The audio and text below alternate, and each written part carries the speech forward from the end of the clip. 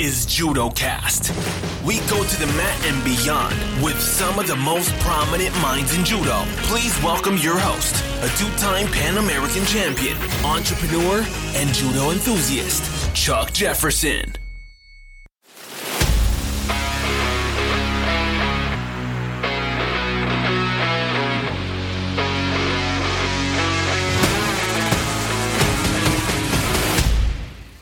This weekend, Joshiro Moriyama and Hifume Abe faced each other in a winner-takes-all match that would determine the 2021 Olympian for the men's 66-kilogram division. These men put on a show that's going to be remembered for a long time to come.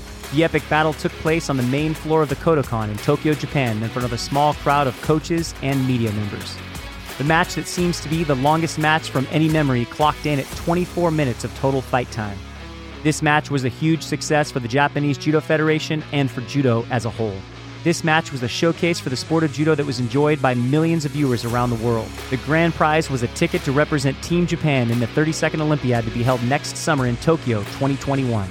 For the first time since 1964, judo is going to be returning to its Olympic birthplace, the Nippon Budokan. And this weekend, Hifume Abe, who the Japan Times is calling the Marathon Man, sealed his spot on the most coveted Olympic team on the planet. When you qualify to represent the Olympic team for Japan, you are a contender for an Olympic medal. As of this weekend, the Japanese team is complete. And today on JudoCast, we're going to discuss the Abe-Moriyama super fight and everything surrounding it.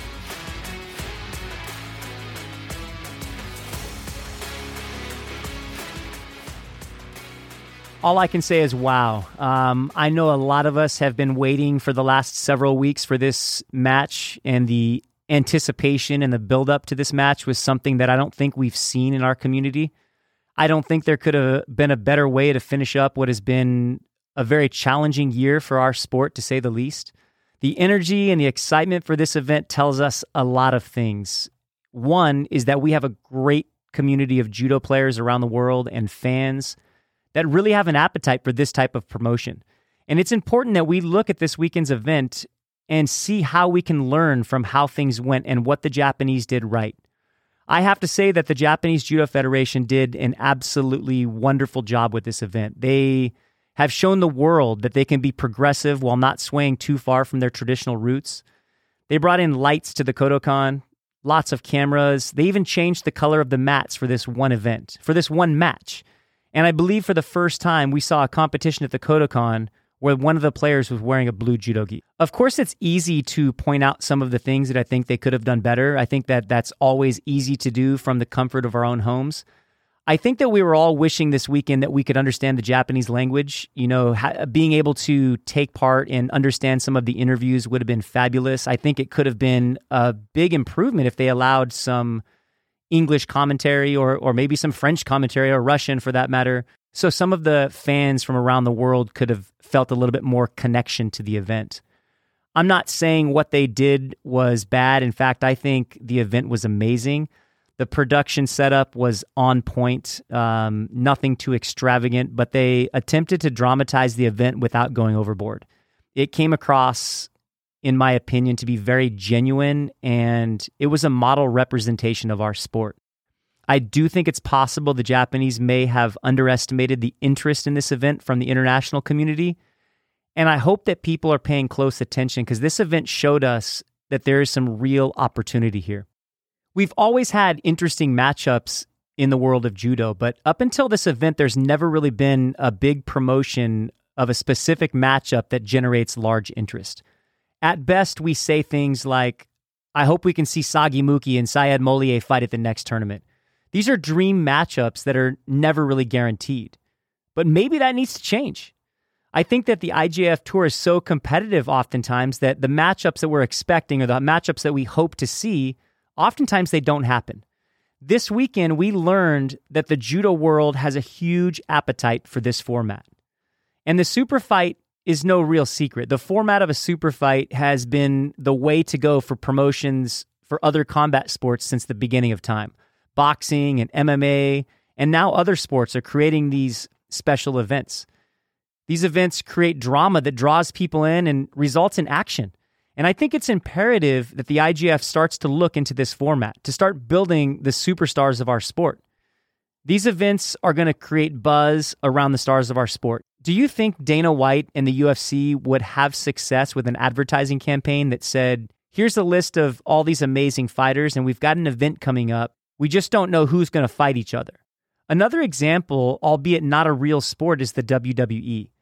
I remember seeing an interview with the CEO Vince McMahon in reference to growing his organization in the 80s. He said that the advantage that he had over other sports was that he knew Hulk Hogan would always be his champion, that he could build all his other events around that. And as kids, we knew wrestling was fake, but the drama reeled us in and it kept our interest. Super fights for judo, I think, could move us in that direction, helping with brand building and everything that leads to the world and Olympic titles.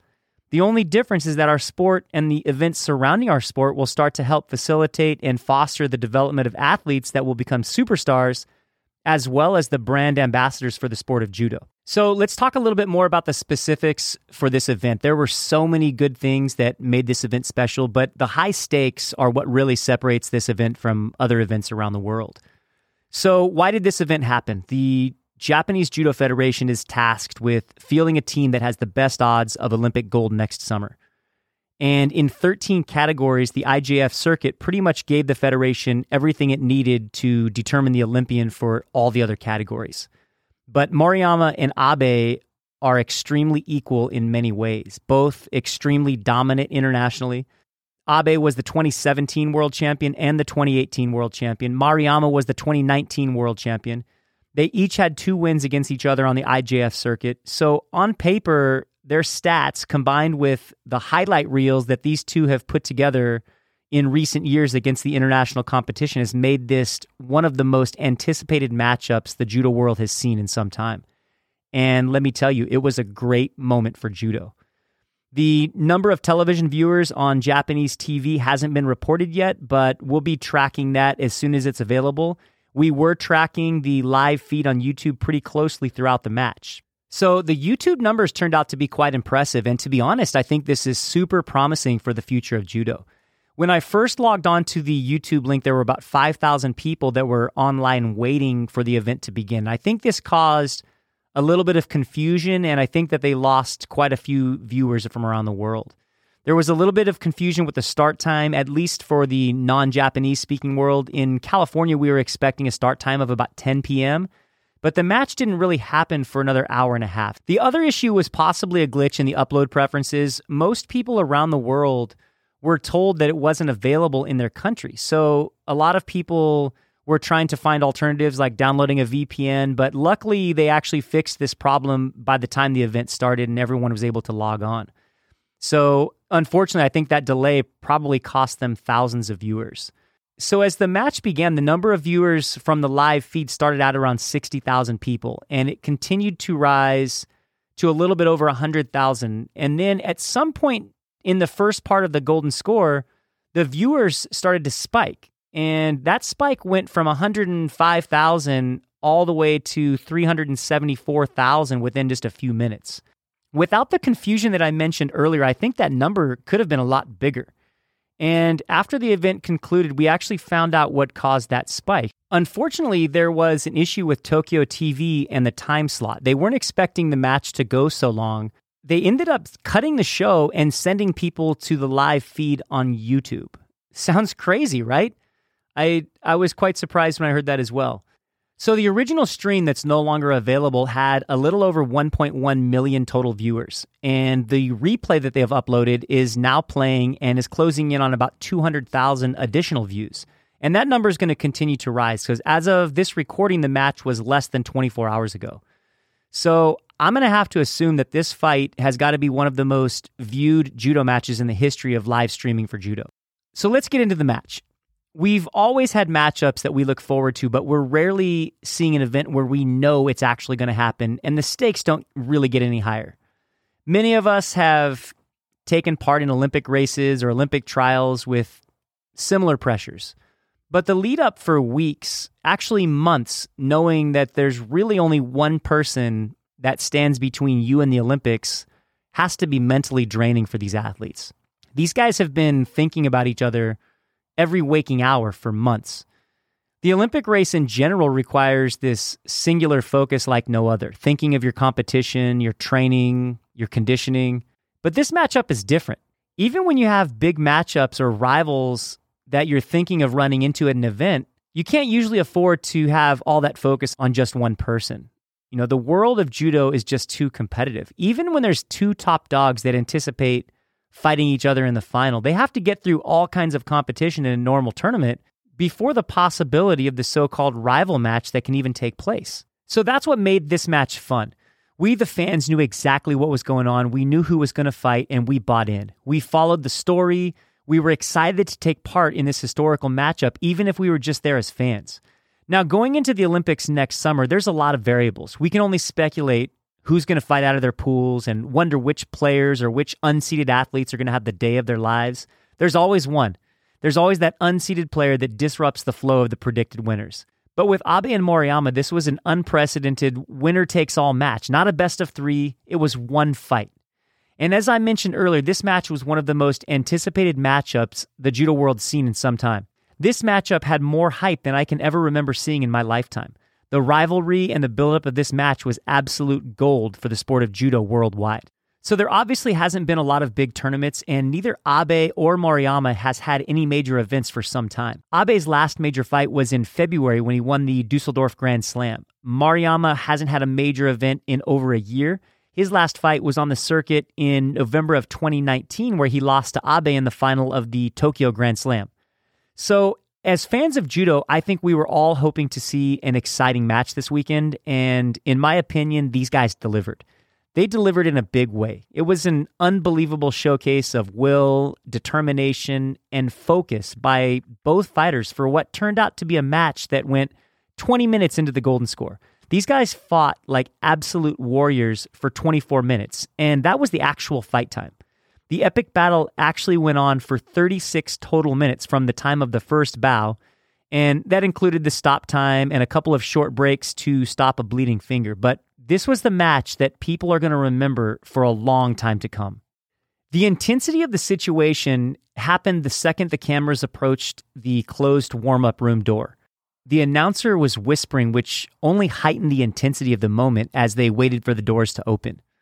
Unlike MMA or boxing, where fighters come out to loud music and roaring crowds from different sides of the arena, these guys came out of the warm-up room and they were just standing there side by side in the hallway of the Kodokan, a hallway that I've walked through many times in my life. A quick judo-gi check, and then they were headed up the stairs into the main dojo of the Kodokan on the 7th floor.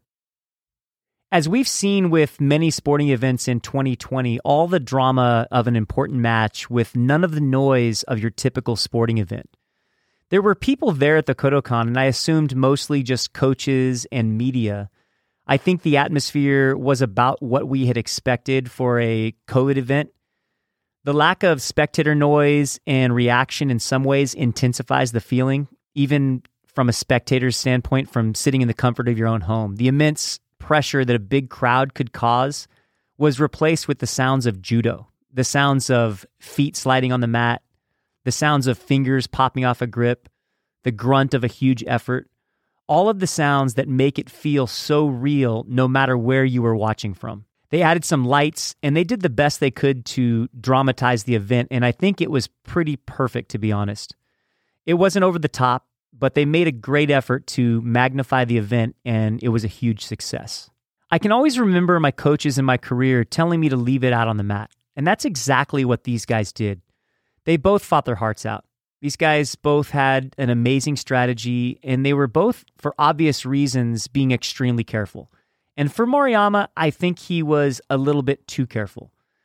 Maybe a little bit too careful and maybe a little bit too relaxed. But Abe seemed to have a little bit more spice in his step. He was aggressive with the attacks, even when they weren't good attacks. And Moriyama seemed to struggle to get any attacks off. Abe was pushing him around the mat quite a bit. And in my opinion, Abe controlled the pace of the match during most of the fight. The hand fighting and the grip tactics were high level. And I think most people will need to slow things down to really understand what was going on in a lot of these situations. Moriyama was slightly behind with the grips, and he just wasn't able to lock on. And he was having trouble getting a hold of Abe's left sleeve. And that's where he needed to be. Clearly, this was something that Abe had prepared for. You know, there was a moment towards the end of the fight where Maruyama was starting to show a little bit of frustration. He started sticking his right hand out, kind of inviting Abe to grab it in hopes to, re-grab over the wrist. But Abe wasn't going to get sucked into that game. Knowing that once Maruyama locks on with two hands, including a strong sleeve, the Uchimata is going to be blasting off.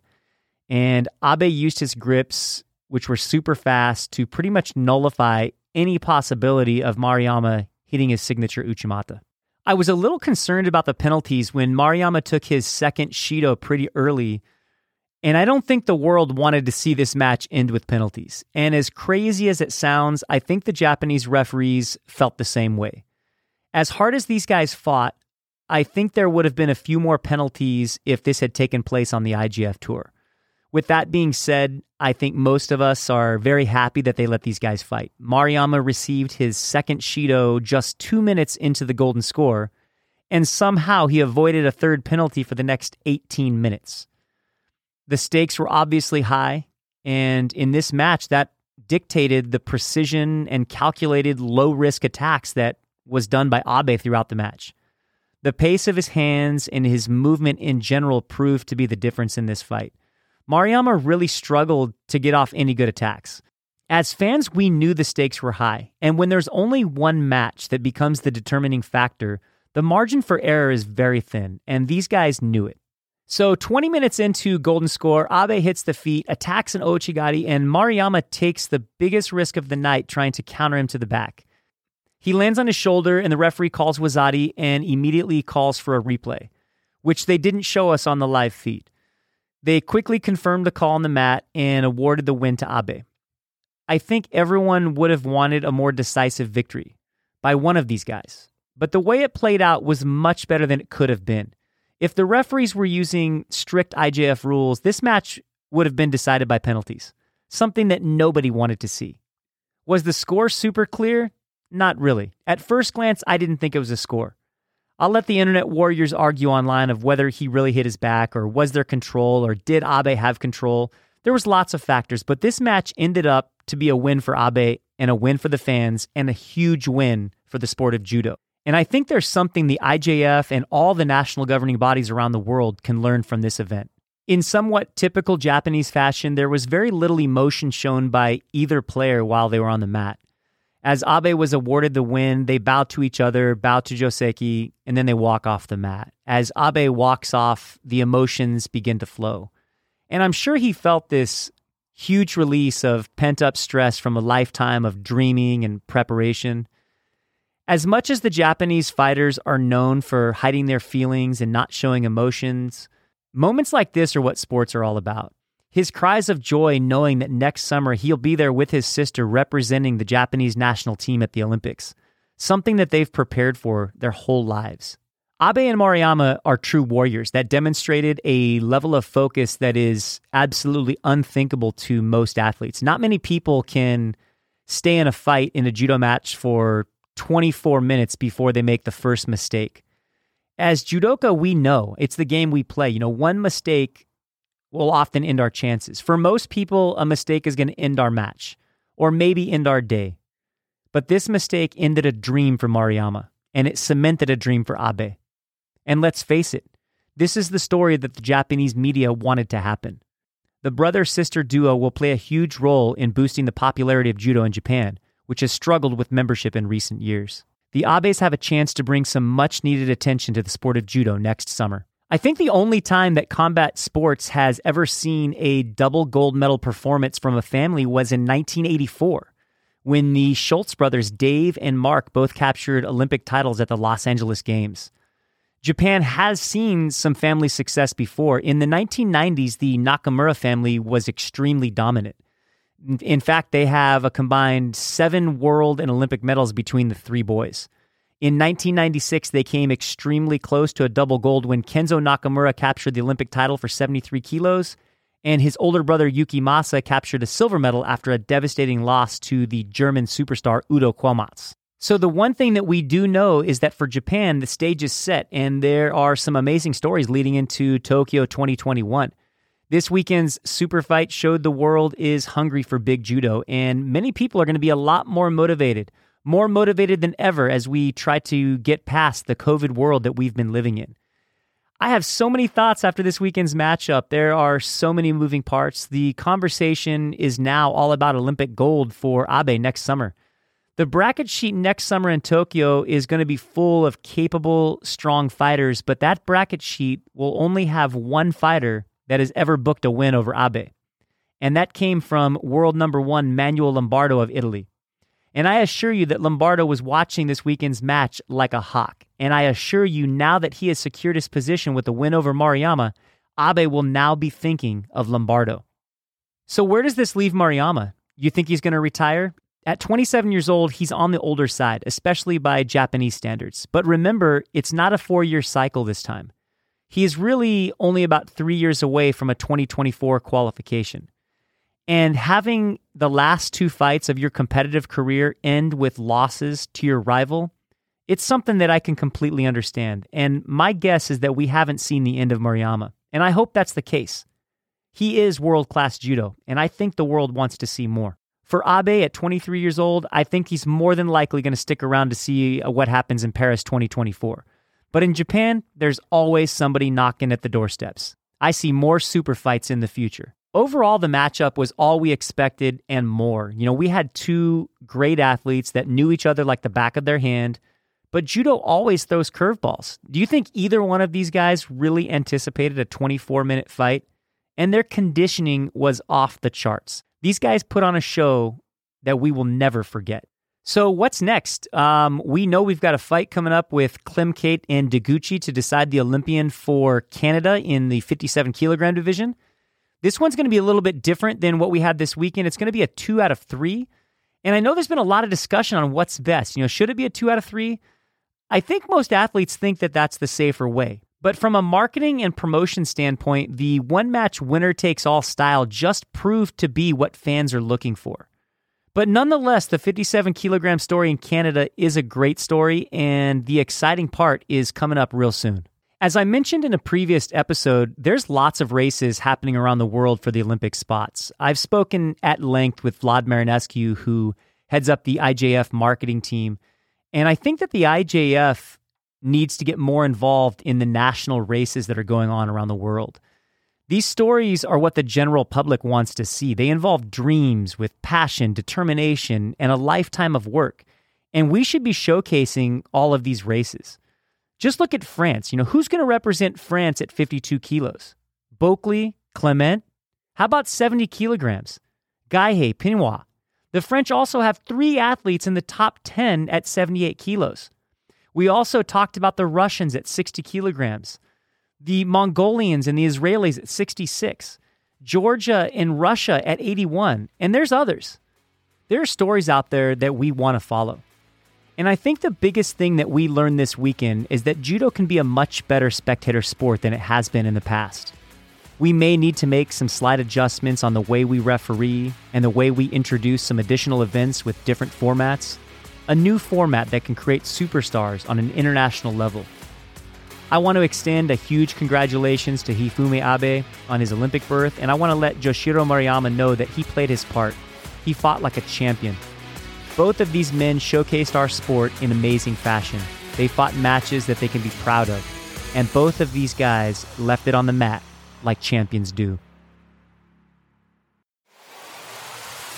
Thank you for listening to JudoCast. Please remember to hit the subscribe button on your podcast app. For show notes and additional content, visit judocast.com. That's JUDOcast.com.